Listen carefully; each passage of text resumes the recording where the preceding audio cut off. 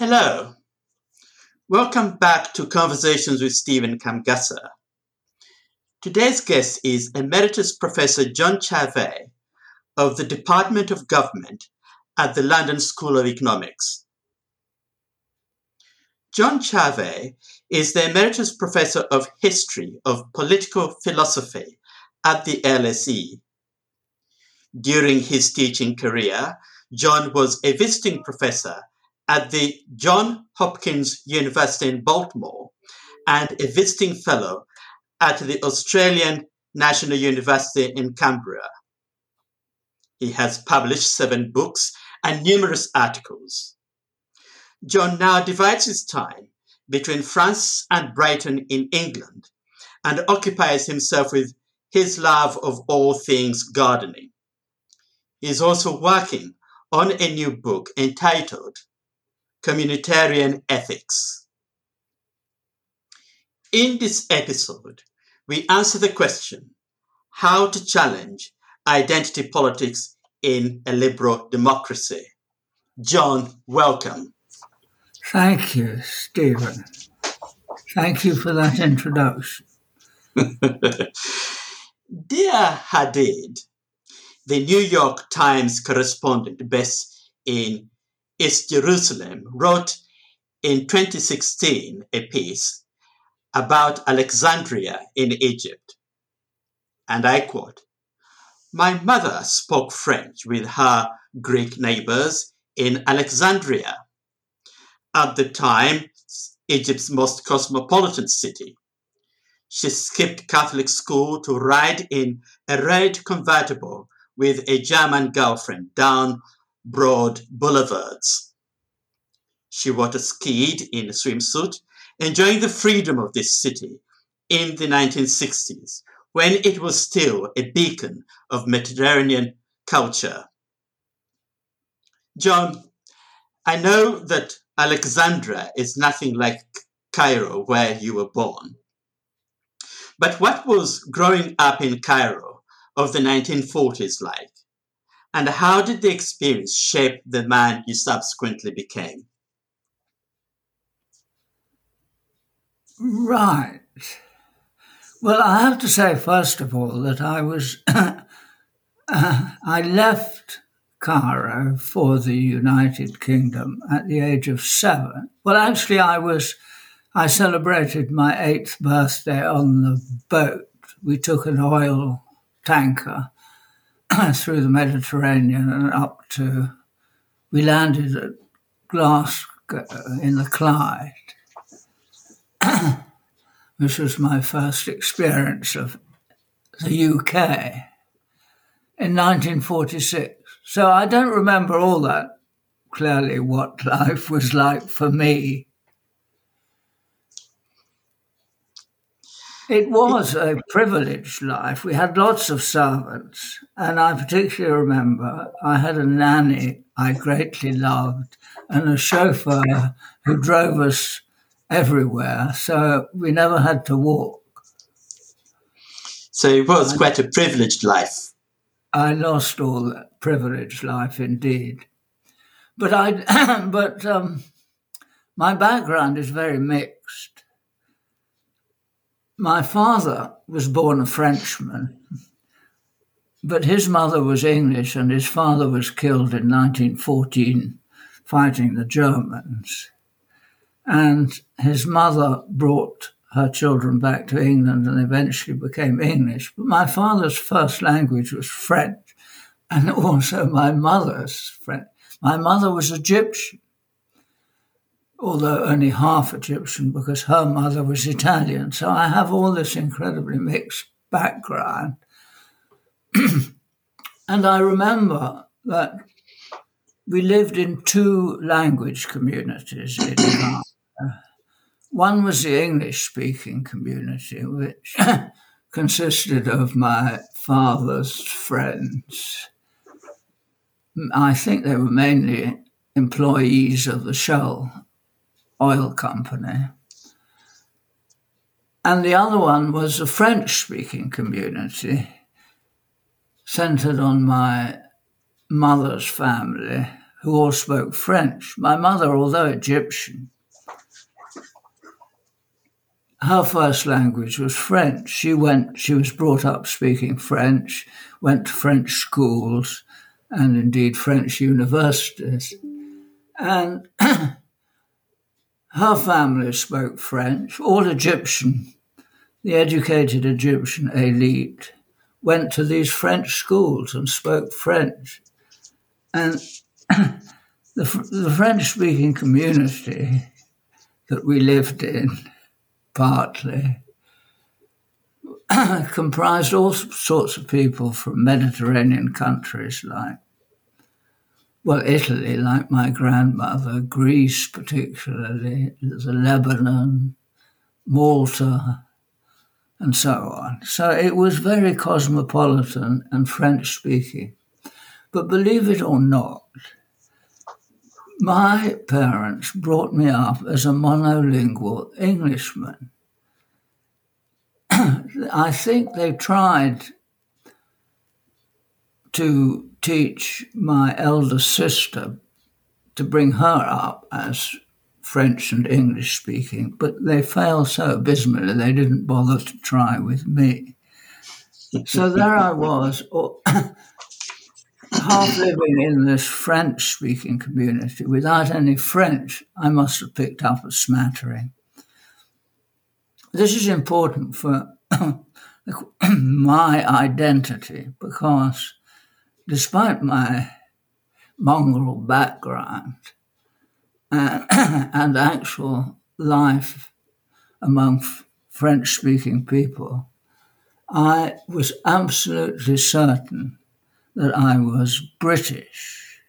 My father insisted we were British. We weren't, despite all these people that we were living amongst who were speaking French and came from all over the world, all over the Mediterranean. We were British. And this had an important effect on me. So when we came to the UK, when I landed at the age of 8, this was the land, my country.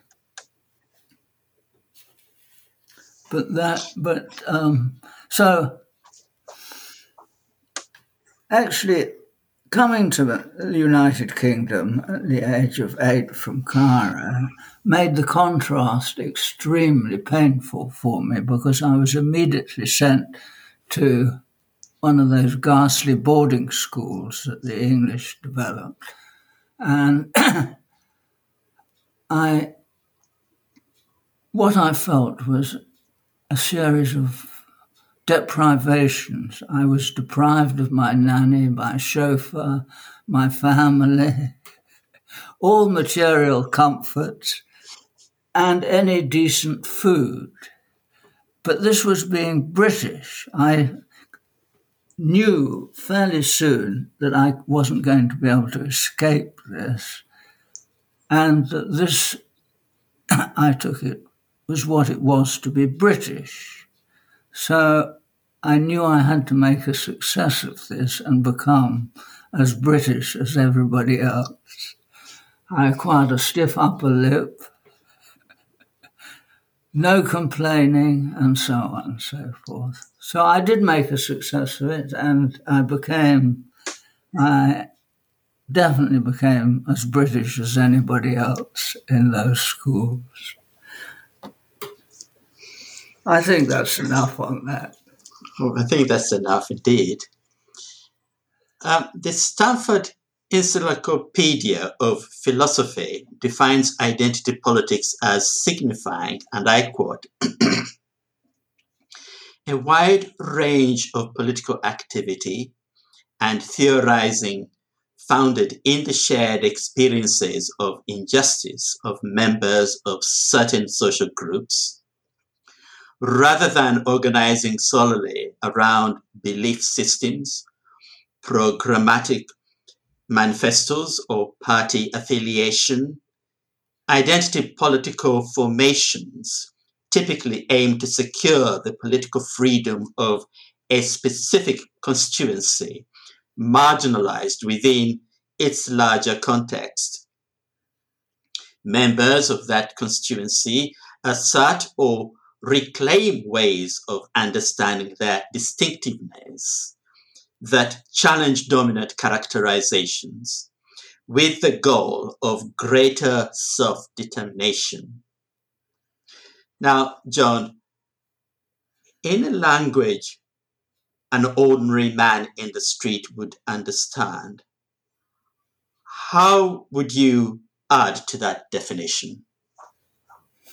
Add to it, I don't know, but I think I would start in a different place. That seems a pretty good, pretty ripe example of gobbledygook.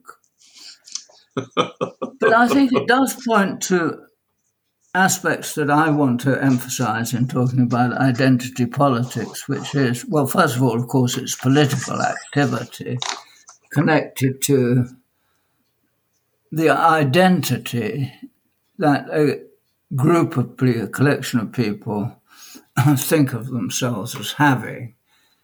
And that this identity is something through which they define themselves and understand themselves to be considered inferior in some respect or in many respects to the dominant group in the community. And their political activity is directed at acquiring a recognition by the society, and especially the dominant group, of the equal worth of their particular identity. If I may give an example, a couple of examples. First one is gay sexuality.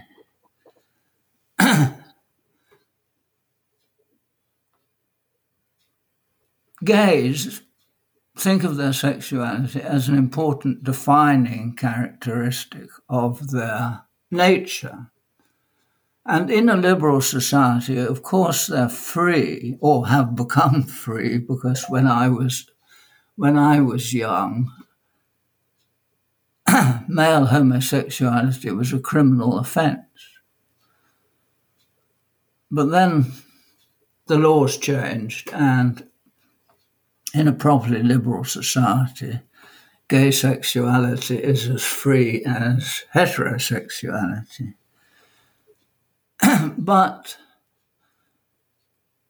those gays who have engaged or still engage in what is called identity politics are not satisfied with merely having the freedom to exercise their sexuality, fulfill their sexuality.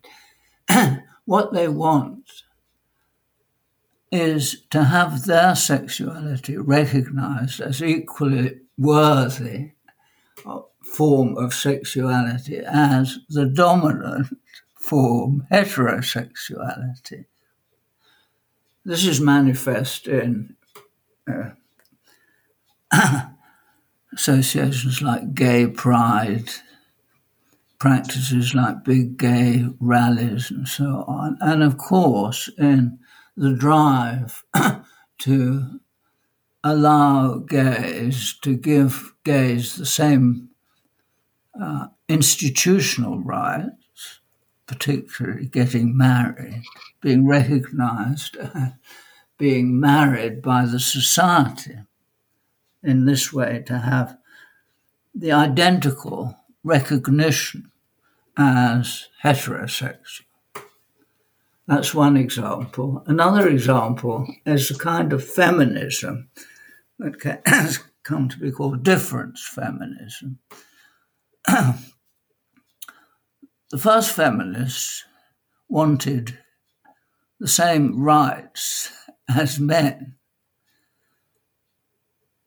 These were rights to run their own property, their lives, their beliefs, and the same kind of rights as men had, and on the same basis. But different feminists are dissatisfied with this because they think these rights are forms of being that have been created by men in the image of male identity. So they think of the system of rights and law connected with it as the product of male characteristics of impersonal rationality that does not do justice to the way of being of women. Women are emotional beings who relate to others through feelings and want to establish ways of social life not structured by impersonal rights that are characteristic, they think, of liberalism, but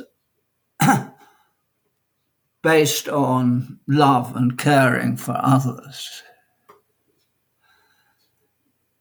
So in order to fulfill their natures as women, they need the social structure needs to recognize and give rights to them on the basis of that womanly nature, the touchy-feely aspect of women's being. If you just give them the traditional liberal rights which they had acquired, this doesn't enable them to live in accordance with their proper way of being. So the identity politics here is their identity as women with this special nature, and they want this recognized. They want to be recognized not as sort of males, rational, impersonal males, but in accordance with their true nature. So the political activity is organized around that identity and the claims of equal, to be recognized in respect of that identity as equally worthy as men. Okay, does that help? Oh, yes, indeed. In light of your definition as you've set it out, what would you say to me if I were to argue that those using the term identity politics are usually trying to close down a conversation as in, this is just identity politics?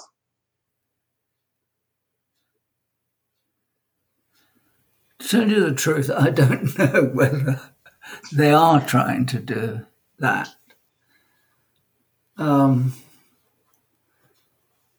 I think there are really important issues here, and I think that when we come to the question of how to challenge identity politics, which is the point of, in a liberal society, which is the point of the podcast, I think you'll see that there are substantive issues that that constitute a challenge to liberal society and need to be discussed and debated.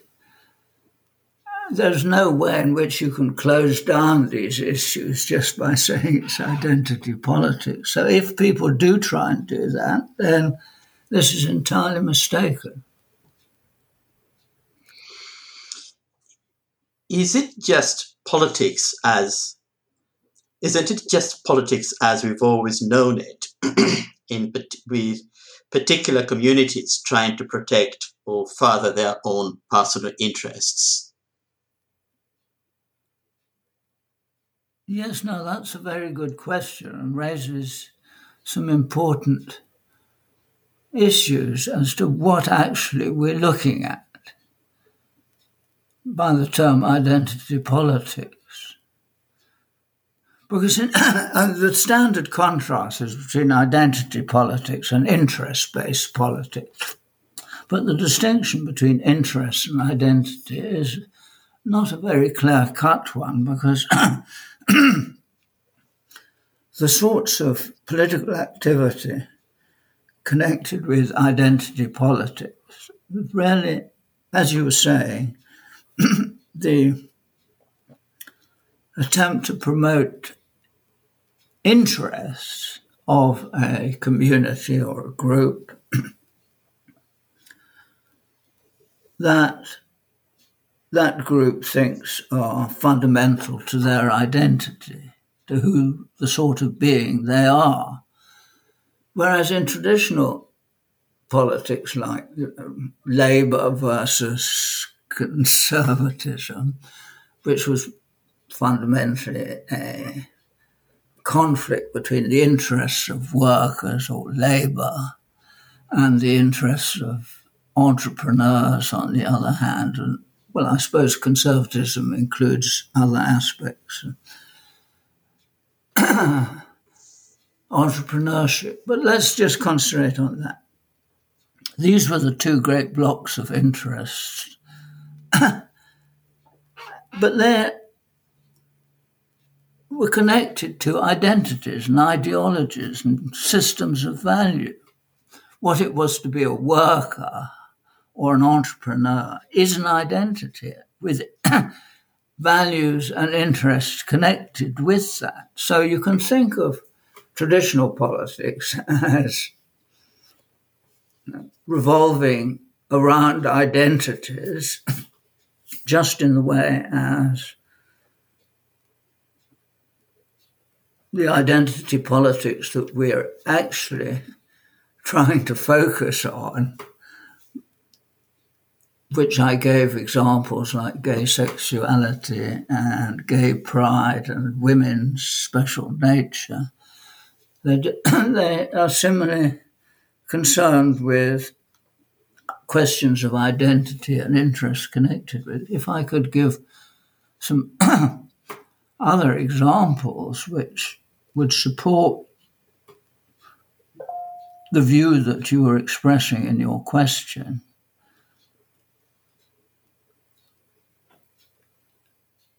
A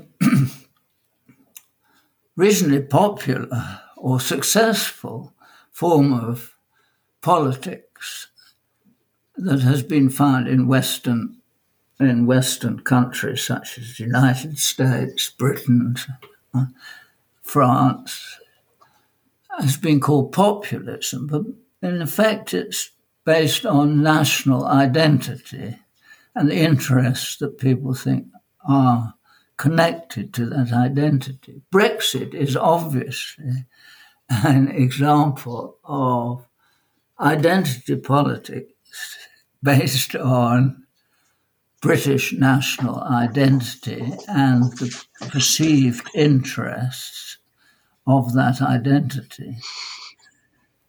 But in this respect,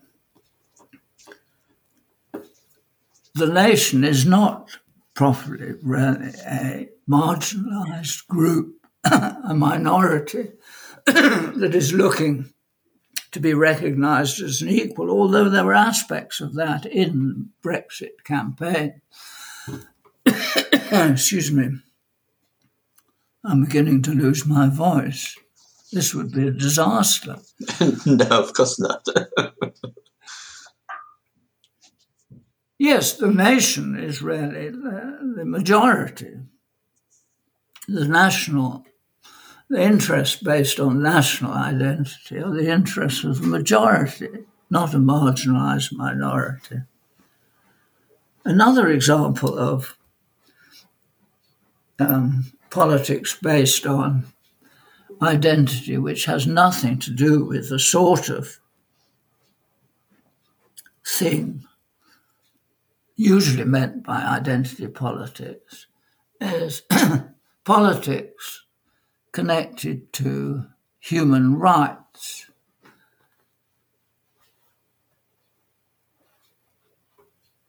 Human rights politics, I suppose, plays a fairly large role in international politics, less so in domestic politics in a country like Britain, but it, of course, was important to some extent in Brexit. Anyway, human rights is based on an identity, everyone's identity as a human being. The belief is that in respect of our identity as human beings, we are entitled to rights. And a just society will build these rights into the structure of its social and political organisation. But this is a clear case of identity, politics connected to identity, and has absolutely nothing to do with the sort of thing that people are referring to when they're talking about identity politics and believing that this is something new. So I think the term identity politics is not actually a very good one. It doesn't pick out clearly a specific type of politics, which is fairly new and related to the sorts of groups that actually we use it in relation to. I would suggest that instead of identity politics, we should talk about the politics of recognition. But really, that's just my suggestion. And if we're going to talk in this podcast about what everybody believes we're talking about, things like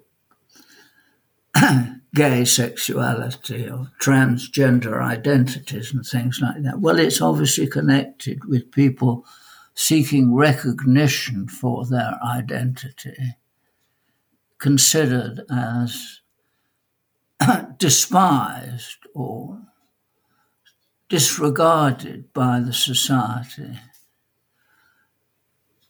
So, yes, that's my answer to your question.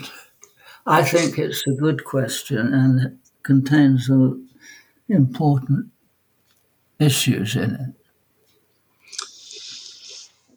Mr. Tim Stanley of the Daily Telegraph, speaking on BBC Radio 4 Thought for the Day a while ago, said Ukraine moves us more than Syria or Yemen because it is, and I quote, a European country, end of quotation, and, open quotation, the young men volunteering or being conscripted could be our sons or fathers, end of quotation.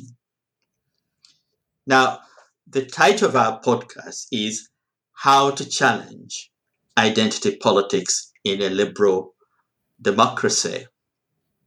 My question, John, is this. Do you think identity politics need challenging? Yes, in a liberal society, it does. Because it is a wrong-headed interpretation of the equality of persons that is central to a liberal society. And it generates impossible conflicts. I'll have to explain this by, first of all, explaining what I understand by a liberal society. So this is going to take some time.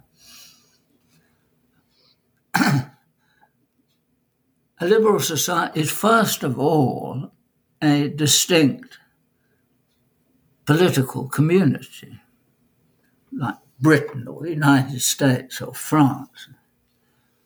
And it's an independent political entity, and it's one that has decided, through whatever internal constitutional forms it has, to organize itself on the basis of certain what we call liberal rights, organize the relations between its members through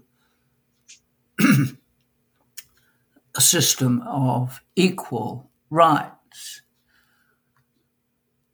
These are the standard liberal freedoms like free speech, freedom of association and movement, freedom, economic freedom, and more recently sexual freedom.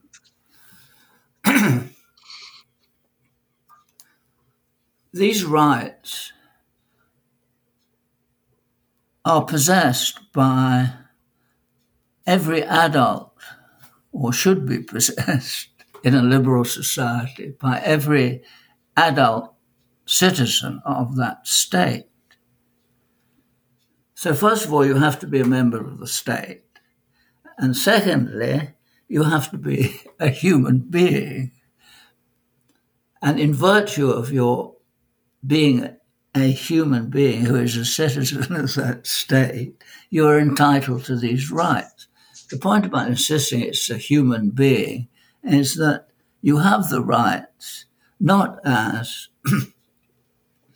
a particular sort of human being, but just as a human being possessing the characteristics and capacities of a human being. And these are essentially that you are a rational, social animal.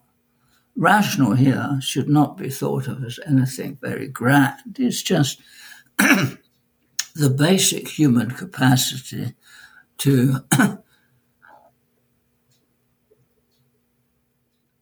evaluate your beliefs and desires in terms of reasons. What I have most reason to believe is going on outside in the world, what is true or what is good with regard to desires. If I don't have that capacity, as it is standardly assumed that animals do not have this capacity, they are not rational beings, they can't evaluate, they can't reflect on themselves and their beliefs and desires in the way that we can through rational speech. And rational speech is just giving reasons and debating reasons. And through this capacity, we can take responsibility for what we believe and how we live. And liberalism gives people these freedoms on the assumption that people will be better off if they are responsible for what they believe to be true and false and what they think is good and bad, rather than being told by the state to believe this, don't believe that, and live in this way and not in that way, by a body of priests or something, on condition that if you do not, we will burn you at the stake or imprison you or cut off your head. Now, of course, liberalism gets into a problem here because with free speech, and I shall have to return to that, because on the one hand, it seems that it is allowing you to decide for yourself what to believe, including that liberalism is a bad thing, but at the same time, it builds liberal structure of rights into its organization and says, this is how we live here. You have to acknowledge these rights and respect other people's rights. So I might return to that if I have time. Anyway, these rights are possessed by individuals, as I've said, in respect of their being human beings, not in their respect to their being a certain type of human being, a gay person or a black person or a woman with a specific nature, but you just have this human capacity to take responsibility for your beliefs and desires. And this is the problem because, these rights are held equally by all of them, and they're not absolute rights. You have the right only insofar as it can fit into a system of equal rights. So my right to freedom isn't a right, my right to free movement, say, isn't a right to push you out of my way if you're occupying the space that I want to occupy. If you're already there, under reasonable rules, the first occupant who has not pushed somebody else out of the way is entitled to occupy that space, and you have to move around. So you've got to have rules which regulate the ways in which these fundamental interests that we have in free movement and free association can come into conflict with each other. And this is a complicated matter, but it's important to recognize that they're not absolute rights, and you've got to develop a system in which everyone enjoys a regulated, equal right. And of course, the rights are also limited by the needs of the community as a community to maintain itself in time and in relation to other communities. So the obvious constraints are national security constraints, public order constraints, public health constraints, such as, if there is a serious plague emerging rather than the less serious pandemic that we've been living through and still living through, but then serious constraints on movement, speech may be introduced in the interests of the health of the whole community.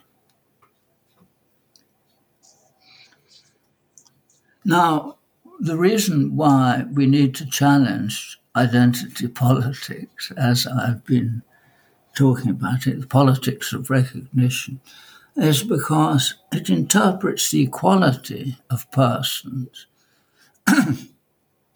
that is fundamental to liberalism as applying not to their identity as human being, but to their identity as a certain sort of being, a gay person, a touchy-feely woman, a black person with a certain specific black identity. And the claim is that that specific identity, gay sexuality, should be considered equally, because they're equal, fundamental equals, they should be considered equally worthy as any other. This, you can see that this is quite a different interpretation of equality from what I described as a liberal one, which pertains just to your human identity, not to some more substantial way of being. Now,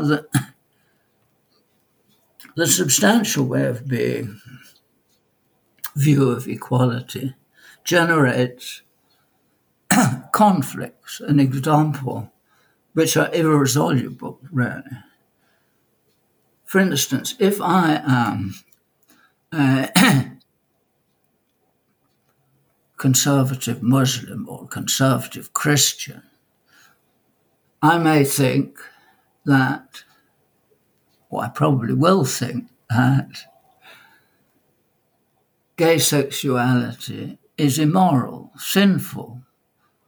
God gave us our sexuality to reproduce the species, and the gay use of our sexual nature is a misuse and should not be acceptable, or might not even be tolerated. But at any rate, I cannot consider it as equally worthy as heterosexuality, which we have been given by God for the purposes that God laid down, and this is a misuse. Now, under liberalism, I'm a conservative Muslim, say, I have to respect the freedom of gays to exercise their sexuality.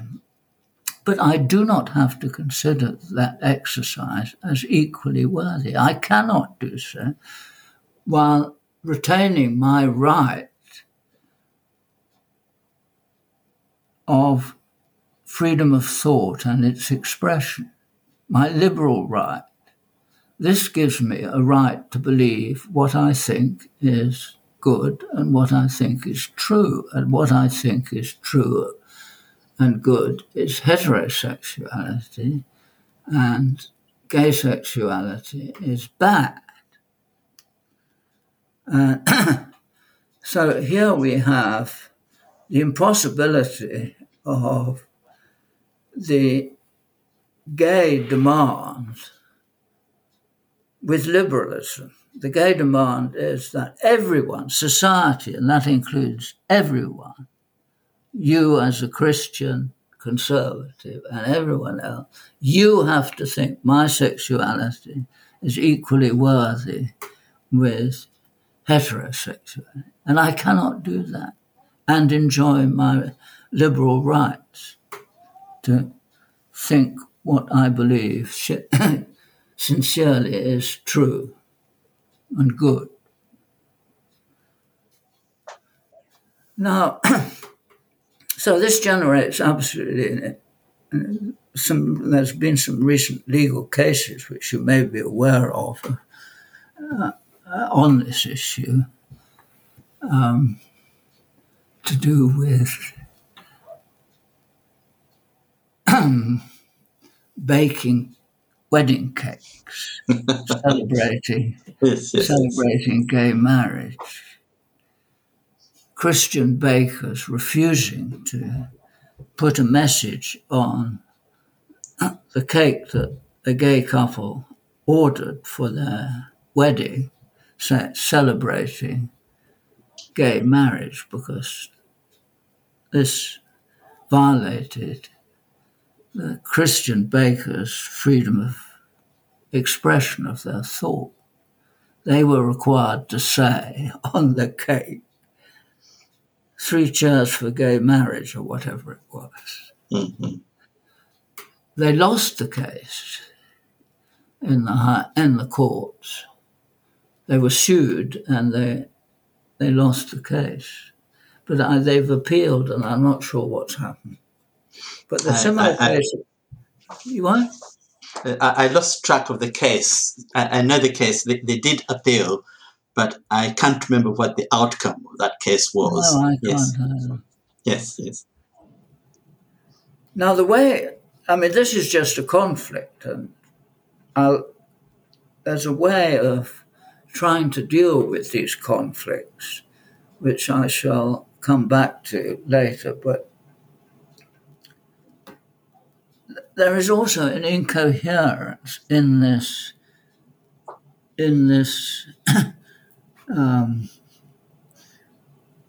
politics of recognition version of equal rights.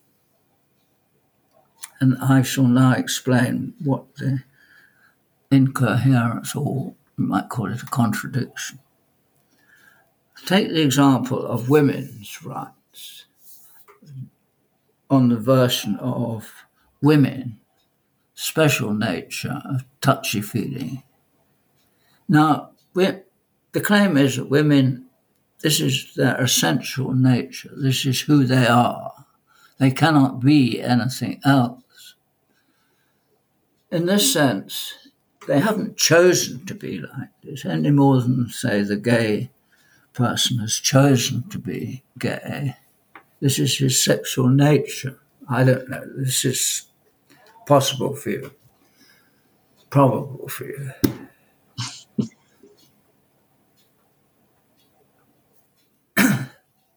But if they say that in respect of my nature, as this touchy-feeling being, I have rights because I am an individual human being, and you've got to recognize that I'm entitled to the same rights as men who are rational, impersonal beings,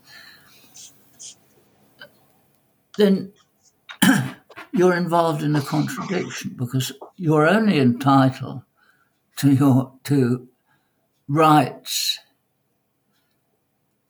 based on your being a human being, an individual human being, if you have the capacities of an individual human being to take responsibility for who you are, your beliefs, where you live, and so on.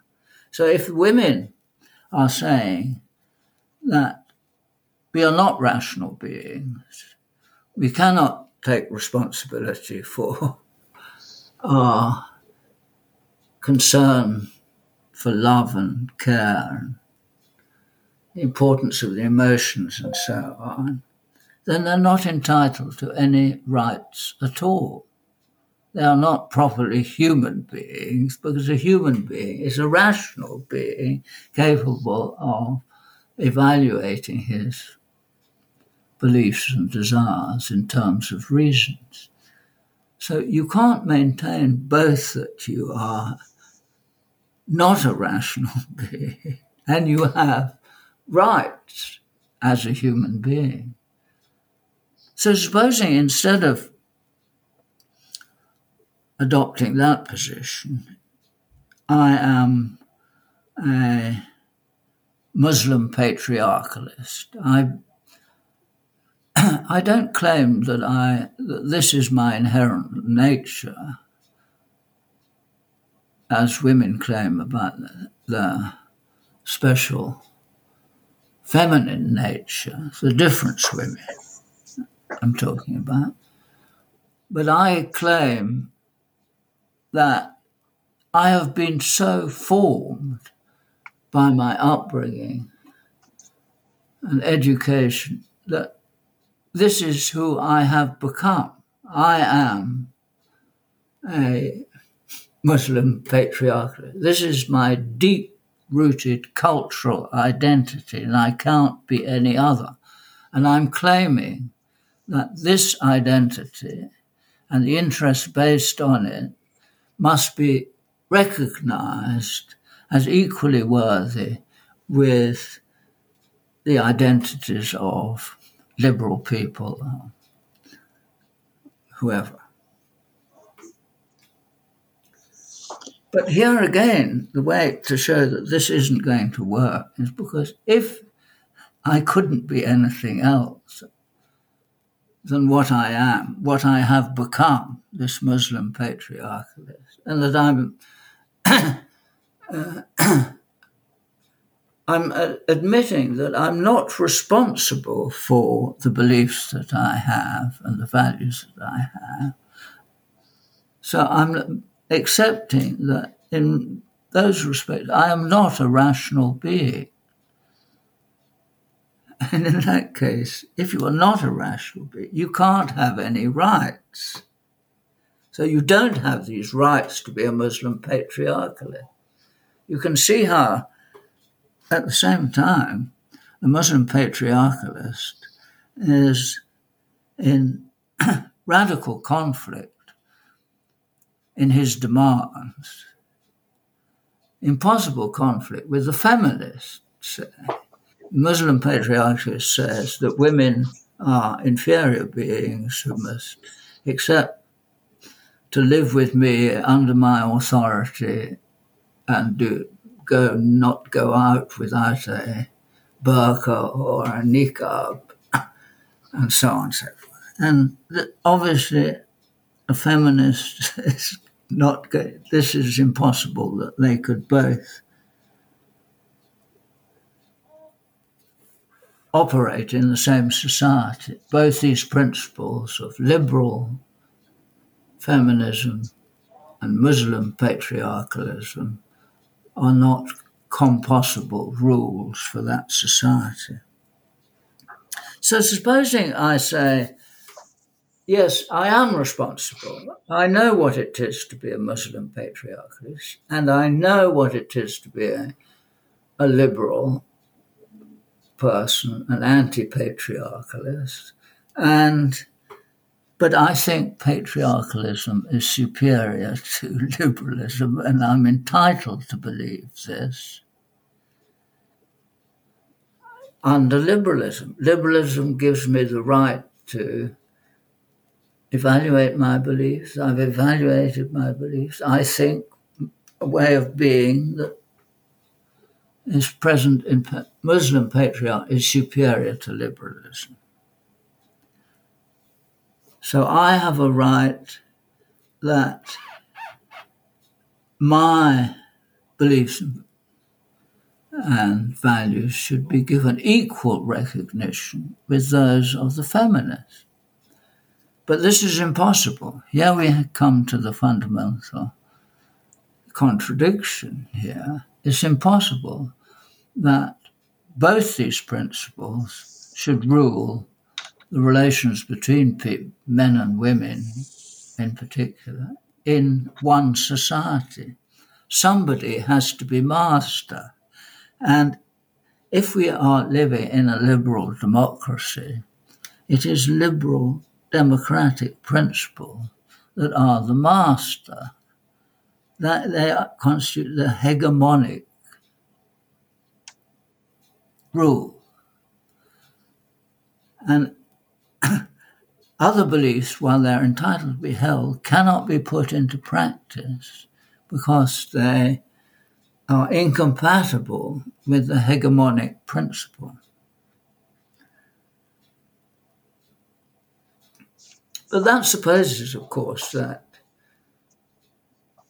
a society is entitled to be liberal democratic and to impose its rule, require everybody to, in their actions, conform to the liberal rule. And I said earlier that there are attempts to get round this radical conflict while preserving the idea that all these ways of being are equally worthy, called its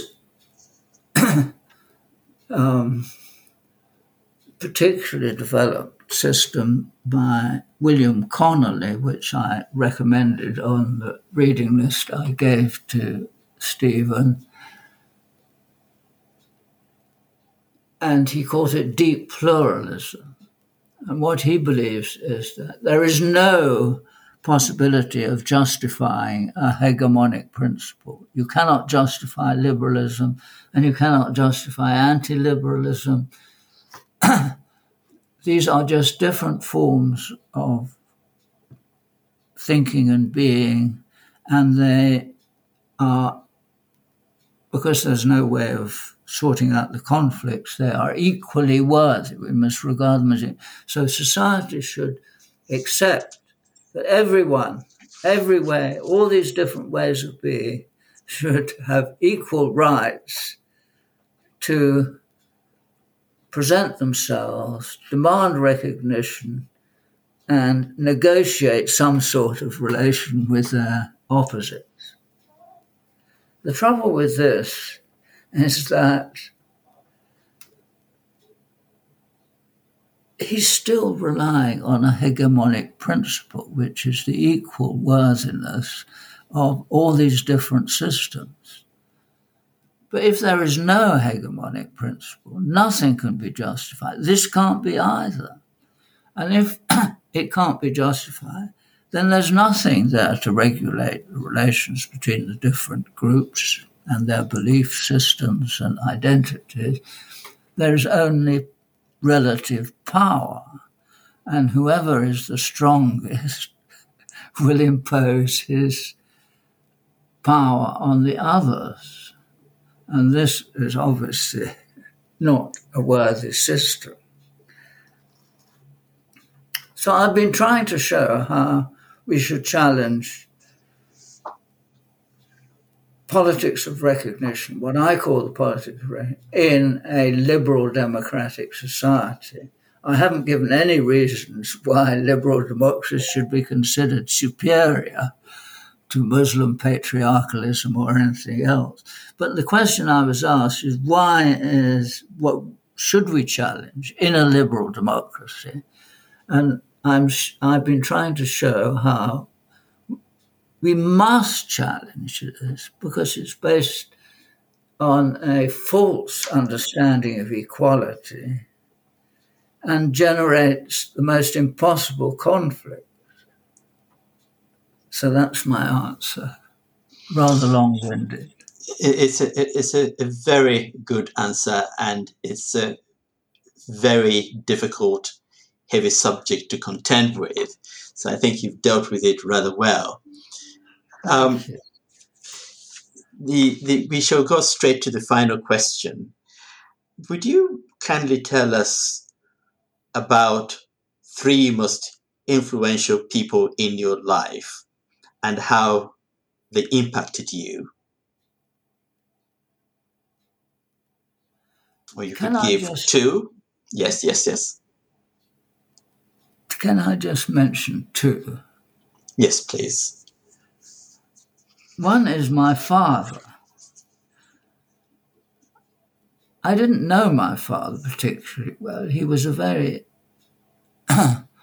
very active businessman and was away a lot of the time. And of course, I was at boarding school and he died when I was 15. But he determined that I was to be British. And he could have brought me up as a multilingual, multicultural, cosmopolitan, Mediterranean type. But he didn't. So this was a possible identity that I might have had, and I think I would have been capable of it, and might even have liked it, but was absolutely ruled out by the determination of my father that we were British. And that's how I became British. The second person was a student at Cambridge University who was somewhat older than I was, but still a student, who transformed my beliefs about what I wanted to do and wanted to value. When I went up to Cambridge, I had no particular desire to become an academic and no belief that I could become one. I just thought Cambridge University, I was quite good at school, so I was capable of getting into Cambridge, and I got into Cambridge. And I thought it was an interesting few years. But I was mainly a sportsman and presumed I would, after university, go into business or the city or something like that. But this man utterly convinced me of the wonders of an intellectual life. He was the most intellectual person I had ever come across and had such a deep commitment and knowledge of high culture, literature, philosophy.